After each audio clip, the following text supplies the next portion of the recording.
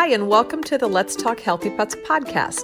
I'm Dr. Karen Becker, Dr. Mercola's Chief Wellness Veterinary Consultant, and I'm excited to share with you the latest news about pet health to guide you in keeping your animal companions healthy, comfortable, and happy throughout their lives.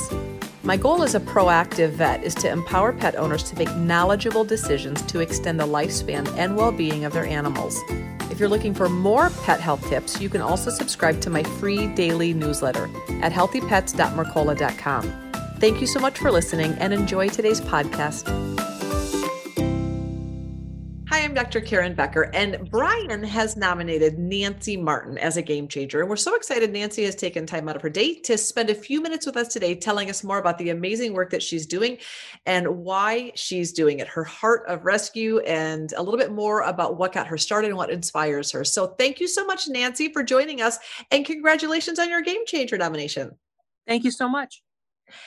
So tell us a little, for people that don't know, for listeners and readers who aren't familiar with the amazing work that you're doing, back up and maybe walk us through how you got started doing. How I arrived at my place. Yep. Yeah. So I went to my first dog show in 1967, and I was a professional handler actually in Chicago, in Lake Forest, Illinois, for 40 years. And my husband was an AKC executive field staff. So we moved to Oregon because there's no representation here. And during the time I ran my kennel in Illinois, I always had a small food bank, and I would deal with my local veterinarian, which was Dr. Donna Rausch at Best Friends Animal Hospital in Grays Lake. And we used to have a lot of food. People would send their dogs to be shown, and we didn't need the food anymore or whatever. And so I always thought it was, wasteful to throw it away. So I started doing a small pet food bank.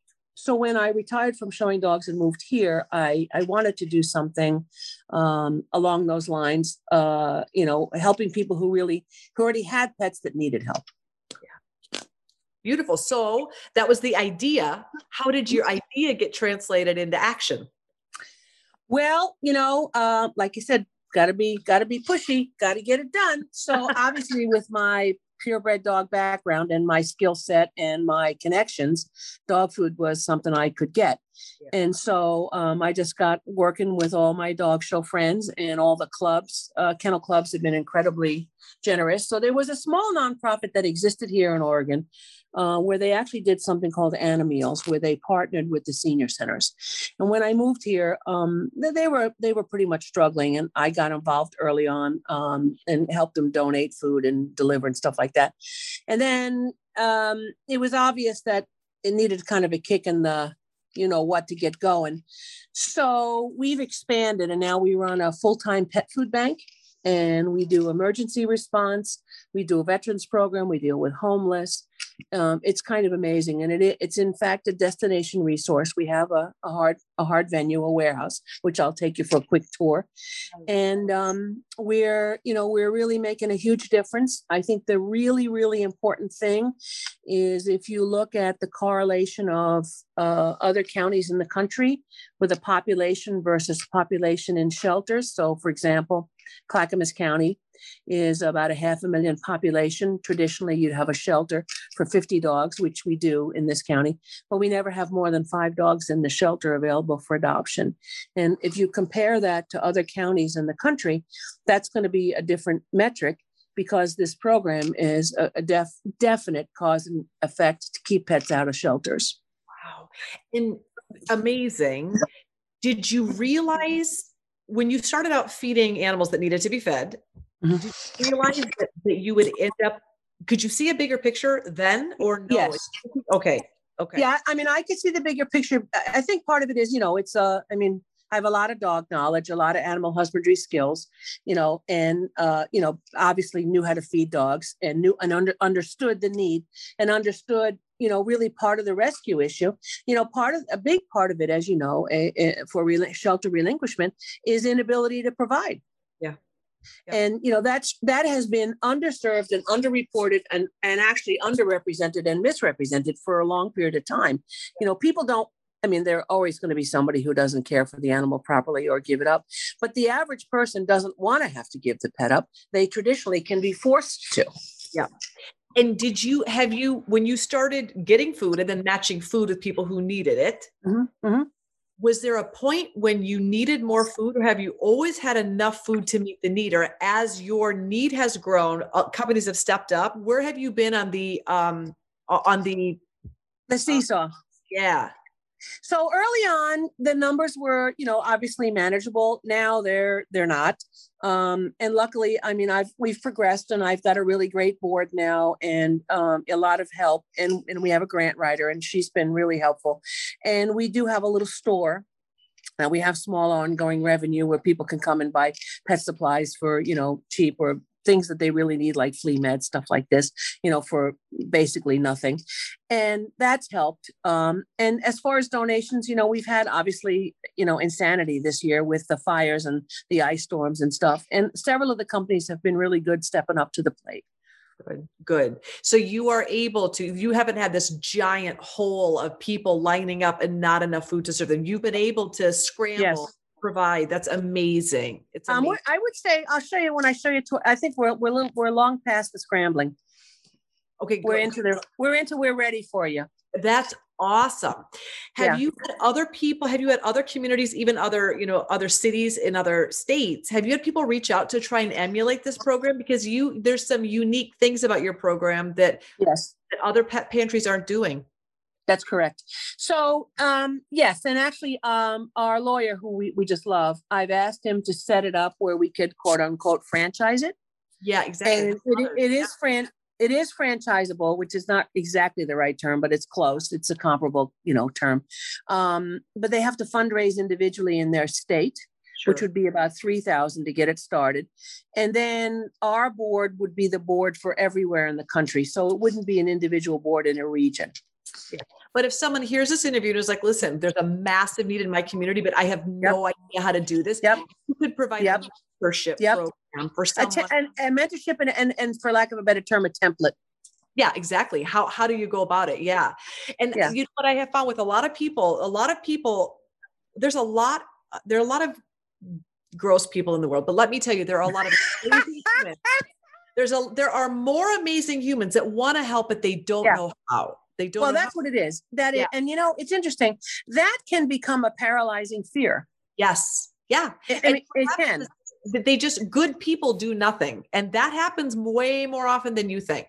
So what you're saying is that you set this up to be able to emulate, to mentor, to provide some framework on how to do this. That's awesome. I want to set it up for success. It's so good, Nancy. How many people, just guesstimate, how many people are you serving right now? So I can give you numbers, which will be very interesting. I'll show you. This is our roster of people who are on the sign-up sheet. You're going to die to see that. So this is that. Can you see that? Nope. I only see your fingernail. Okay. Oh God. How about that? Is that better? Oh yeah. Oh my goodness. Yes. See? Yes. Yeah. Okay. So those are people that are signed up on the program. Yeah. That come once a month. Right. That's my food bank program. It's thousands. And I'll give you a quick little, I'm in the office. And so this is the warehouse. So I'll give you a little quickie. It's not the most glamorous walking with your phone, but I'll take you outside first, show you what it looks like. Yeah. This is what it looks like. Can you see everything? You have, nope. I see you. Okay. Let me turn around. Can you see? I see a door. I see a warehouse door. Oh, I see your front door. Yes. Yeah. Awesome. Yes. Right. So this is how you walk in, and this is what it looks like. Oh, wow. Right. That is fantastic. Wow. So you know what's so awesome is that people have a few choices. It's not like it's here's your one bag of food. No. So briefly, so the left here you'll see is grain free. So this whole stuff to the left is grain free and a lot of high end stuff for sure. Yep. And then this is traditional. Yep. And then over here is cat. I was going to ask about kitties. Fantastic. Right. There's cat. That's all cat and litter. And this is all supplies. A lot of food. And then these are little specialty kind of foods, corn-free, small bites, things like that. Great. And then here's cans. Nice. Wow. Right. And then prescription diets. Wow. That is right. Wow. Right. And this is how we do. So we bag them. So this is a mix. There's litter. Yeah. So like, for example, if we have people come in and say, oh, of course you just want to cringe when they say it, but they're like, we feed Purina dog chow. Yeah. And so, right. Okay. Well, so that's what the pet's used to. And and I know if I go giving them Nulo or something, that's going to be a vet bill that nobody can afford. Yep. So what I do is I have all those options. We can stick brand loyal, or I can be close to what you have, where, the same protein source and same base type food, where we're not going to have a gastro upset. Or for people that have, dogs that basically they buy whatever's on sale. Now I'm sitting down, and they can afford to feed, the lowest quality that we would consider like, like a low quality food versus a high end food. We mix it, and I mix it in those bins, which were donated. And then I don't know if you saw, I bought an RV dump, and then I turned them into grain hoppers. So that's how we fill our bags. And do you have people come in? Is it a monthly? Is it just whenever they need? Do people apply, or how do you go about matching? So it's really simple. We don't. The first and most important thing is we don't turn anybody away, no matter what the circumstance. Yep. But the only reason I have anybody sign is so that I can keep a record, for example, of what the pet eats. So I'll show you, for example, like this one here. Can you see that? Yep. Okay. So that's a diabetic cat. So that cat can, of course, we're not even going to go there, but that cat has got to eat a prescription diabetic food, or some of the high ends work for that. But this is a person, she's a senior, and the cat is expensive now, and she can't afford it. So what I do is I specifically write, and everything's color coded. So grain-free is red, traditional foods are blue, and then corn-free is lime green, so that I can tell by a glance, and it's separated. So let's say you want to come to the food bank. So here's how we do the program. People get food once a month, and we give them enough food to feed the pet for the entire month, which is different than virtually every other food bank in the country or any other pantries, because they are all what I refer to as supplement pantries. We are not a supplement. We're a full feed, and we have no cutoff. So a couple of them, you can come, once or twice, 3 times, maybe 2-3 months or whatever, and then they cut you off. See, we don't do that, because I've discovered if you're out of work and you're out of work for 3 months, well, what if you're out of work the 4th month? Yeah. Then everything we've done for 3 months, and you're still going to dump it in the shelter because it's your only option. That's crazy. So people come, I refer to it as our full service monthly pet food bank, and that's the 3rd Saturday of every month. And we do one really huge one because I can get a lot of help on one day. Yep. And people come, they sign up. It's basically just the information about their name and address, and what they're interested in. And really what I need, I don't even need addresses because a lot of people don't even have them, but I just need to know what your pet weighs and if you were flush, what you traditionally would feed it. And then I try to match it as much. But we do have people who come in and say, my pet can only eat one particular protein source, or this particular brand is the only thing that doesn't make my pet sick, or whatever. Then if we have that brand, which we pretty much do, we'll stick brand loyal and give that person with that pet that specific brand. But as far as we used to want some kind of information as to why, if you're on food stamps or something like that. But honestly, after the pandemic, we went up 20%. And then, here, obviously, regionally, we had the fires, which was, horrific. And then we had an ice storm. So we've had a lot this year. So we have no criteria for anybody. They just have to show up, fill out your name, tell me how much your dog weighs, whether it's spayed or neutered.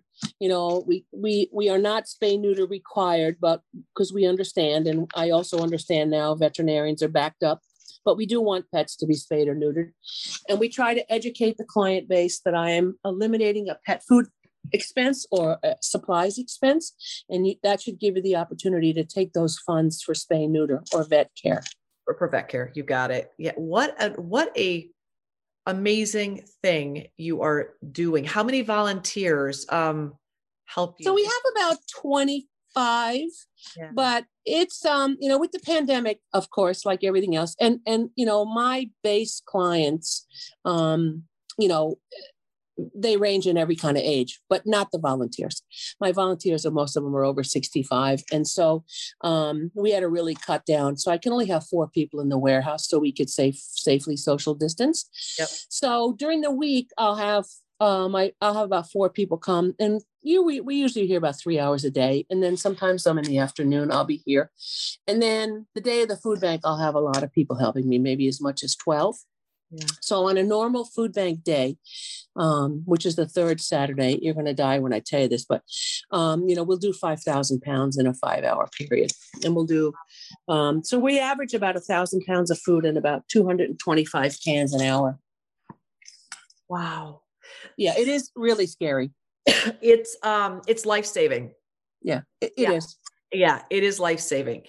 When you thought this up, when you got this idea, and then, you put one foot in front of another and just do what the next step requires to eventually make it, the vision in your head be the vision in front of you, which is what you've done. When you get up in the morning, what's most fulfilling about this? Because there's so many aspects. You're saving animals' lives, you're saving human lives, you're saving the relationship. There's exactly. But it's about, the whole thing is, the original Fido thing, which was the Animeals, because that's our favorite program. We partner with every senior center in the county, and we home deliver pet meals alongside Meals on Wheels. And I think for me personally, and all of us here at Fido, that's the program that we love the most. And that's the program that if like you said, if we didn't have any money or we didn't have any food, that's the one program that we would cocoon, right? Because that is, so many of them are seniors that are, that have lost their significant other, and now the pet's all they have, right?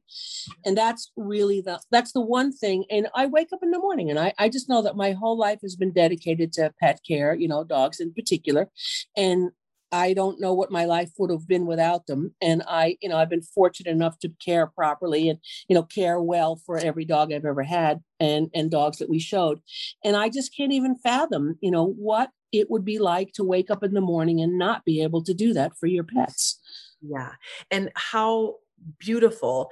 I think sometimes it's easy to judge from the outside these situations, and yet most of us haven't been there. And when you think about not being able to nourish your animal, it switches everything. And when you think about the fact that these animals are all these people have in many situations, it's why they get up in the morning. If they didn't have their animal, there would be no reason, motivation, or hope to even get up. Exactly. And the other thing is, it's the non-judgmental, it is, of course, being an educated, person about pet food and pet supplies and animal husbandry and all that stuff, yes, would I like things to be done different, but it's the reality of the situation. And the more important part of it is, you can't judge people for the stage they're at in life, but what and their socioeconomic status. And you really can't ever feel, and you shouldn't ever feel, and we don't feel, and I definitely don't feel, that pet ownership should be based on your ability to pay or not to pay. And there are, of course you want people to be able to pay for the vet stuff, but there are some really good programs out there that do pay for vet costs, like Red Rover. Mm-hmm. There's some options for vet care. Even Dove Lewis here in Oregon, they have a Velvet Fund. So, there are some options, but there is virtually nothing, not even one per state, pet food. And the thing is, it becomes a socioeconomic stratosphere, right? I can eliminate your expenses. And maybe what you can do is you can buy a prescription, or you can take the pet to the groomer. There are a lot of things that you can do if I can eliminate that big expense. The other thing is, whenever I speak, I have learned after a period of time. I was asked to speak at the Canby Chamber of Commerce, which is a small town here in Oregon. And they had some suicides in their high school. And they were trying to reach out and get some sort of, let's say, more socially conscious type programs. And I said, I would venture to say that the families that those kids, were from didn't have pets. Yeah. And so I've learned that this is much like you just said. This is a social services program, and this is a mental health program. We just happen to be the portion that feeds the pets. But directly relates to mental health. And and even family stability. I mean, there's all sorts of Yes. factors at play that Yes. feeding a pet accomplishes well beyond filling up Yeah. a belly, hands down. No Absolutely. question. And that is interesting. So in my quest to find other ways to quelch the problem, I invited the canines, the Clackamas County canines, to come train in my building because, like what bigger of a distraction could you possibly have? And the first time they all came, they went right in the crapper because of my sweet potato treats. And we put the scent boxes in the sweet potato treats. And I hope you guys aren't going to get attacked with a perp with a sweet potato because you're all in trouble. Yeah. But it was so funny. So then I got to know them a little bit, and then I got to know a couple of the local, and I met some of the muckaties. And so now I have a deputy sheriff on my board. But the other thing I did is I have everyone.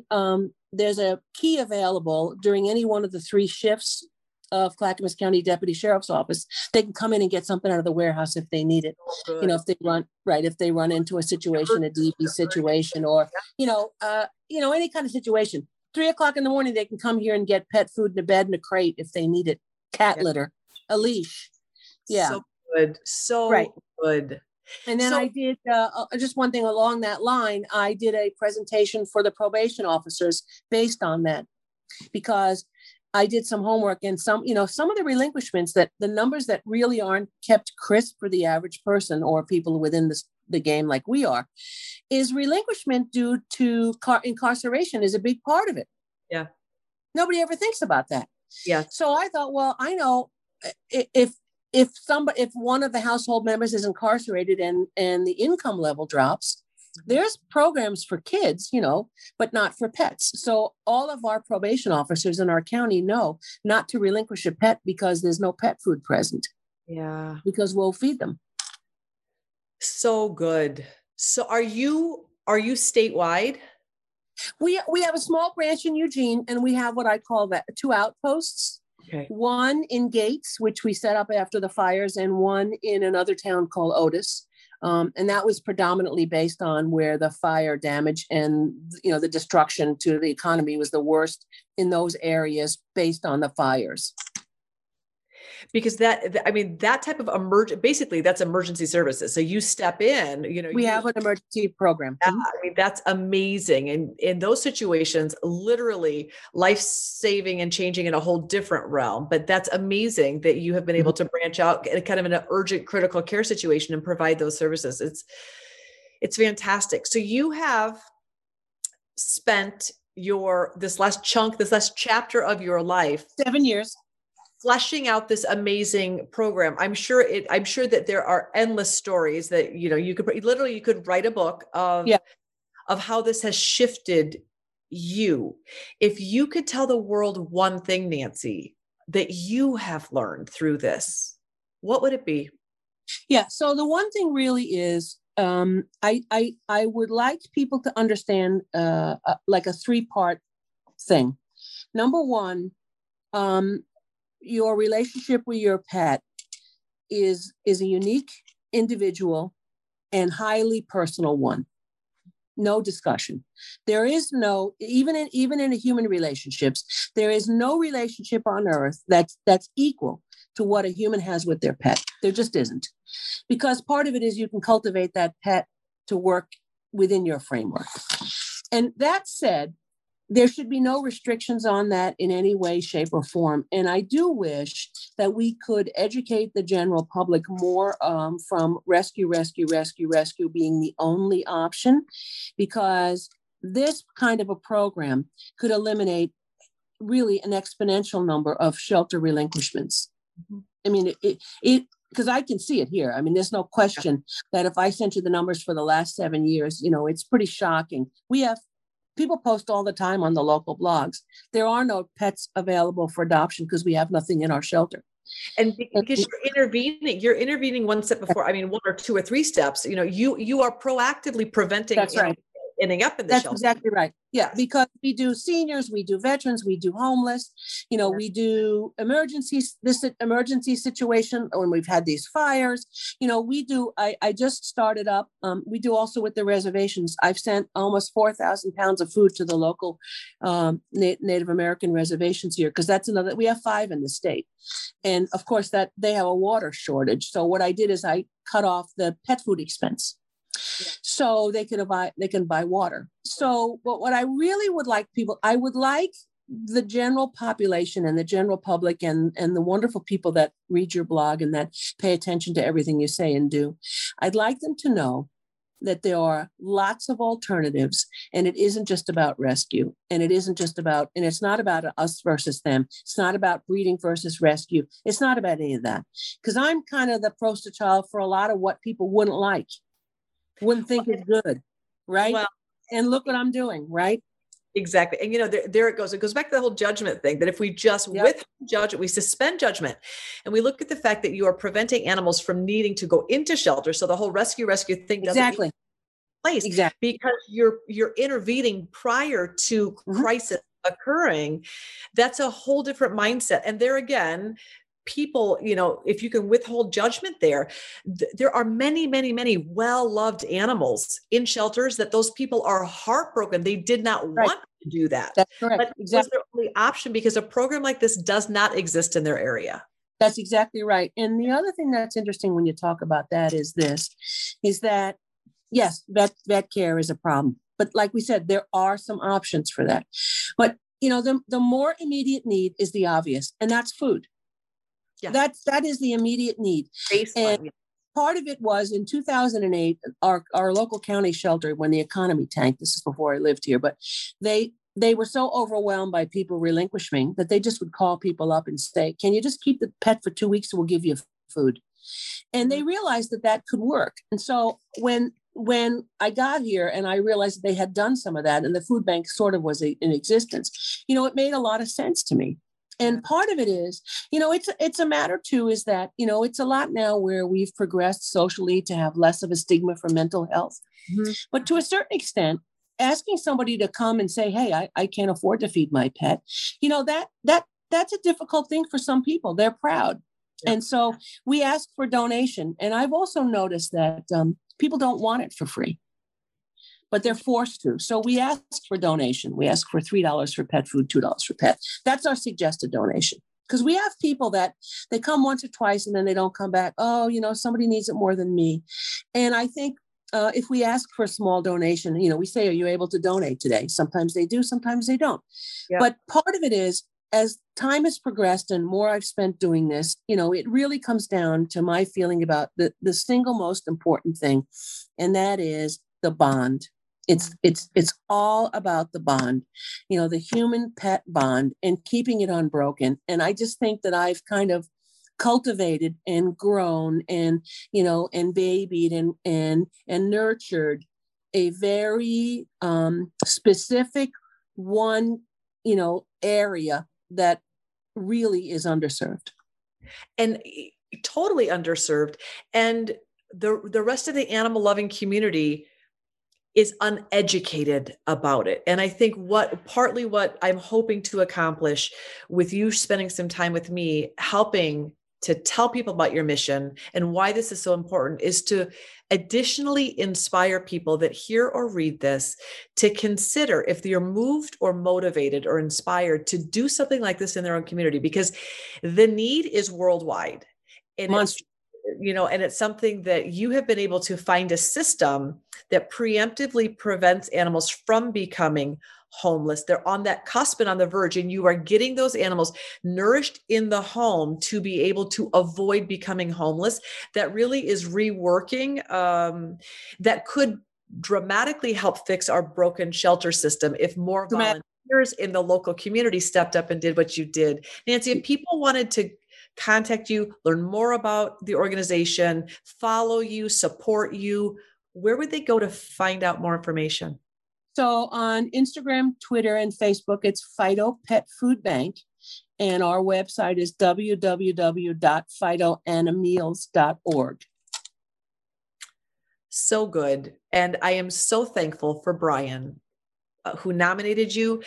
You are providing thousands of pounds of solutions to a massive issue, and you're intervening in a way that other rescue organizations aren't, which means you're filling a niche or a gap in a way that is incredibly beneficial and helpful. Yeah. It's a niche market, but not the niche market that we're used to talking about. This is a niche market of desperate necessity. That is exactly right. And what you're doing is amazing. And what I'm hoping is that your program can be emulated in other places to address this worldwide issue in a way that allows desperate people to keep the thing that they love most as a means of centering, grounding them emotionally, physically, but as a means of support. Everyone listening to this interview knows what their animal means to them. And that is undefined by income, socioeconomic status. That bond is pervasive, because our souls connect with animals in a way that it doesn't matter who you are or how much money you have. That's the piece that you are trying to keep intact. And God bless you for all of your hard work. I really appreciate everything you're doing. Thank you so much. It was really a pleasure.